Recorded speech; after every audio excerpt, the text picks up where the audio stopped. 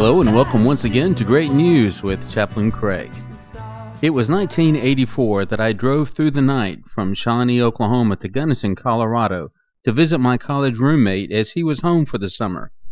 I left after church on a Sunday night with a full tank of gas and my 1976 Cutlass Supreme and arrived in Gunnison the next morning at around 10 o'clock, but not before witnessing a spectacular display of shooting stars along the way.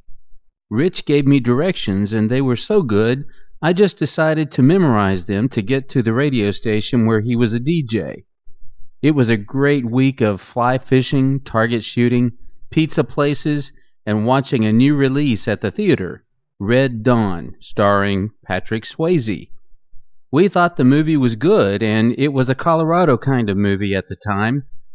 In the town and area that was under siege in the movie, a statue of Theodore Roosevelt stood with one of his famous quotes, and I quote, "Far better it is to dare mighty things than to take rank with those poor timid spirits who know neither victory nor defeat."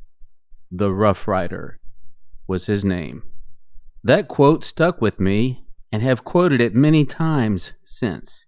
It's inspirational, it's challenging, and truly that is how we should face our days, our jobs, our responsibilities, our dreams, and most importantly, our faith.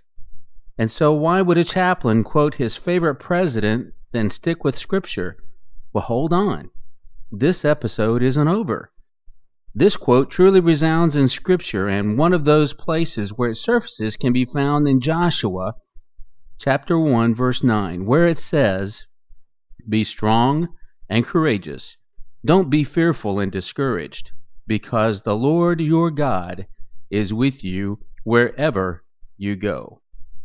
I was so bold about a friendship that I would drive through the night to add some more time to see my buddy Rich. And if our friends are worth it, then what are we doing for God? Let's pray. Oh God, instill in me a boldness to be the best at what I am doing, that I would glorify your name and bring honor to your kingdom. Amen. You have been listening to Chaplain Craig with Great News, remembering my roommate, Rich Hayes, who has already entered the kingdom.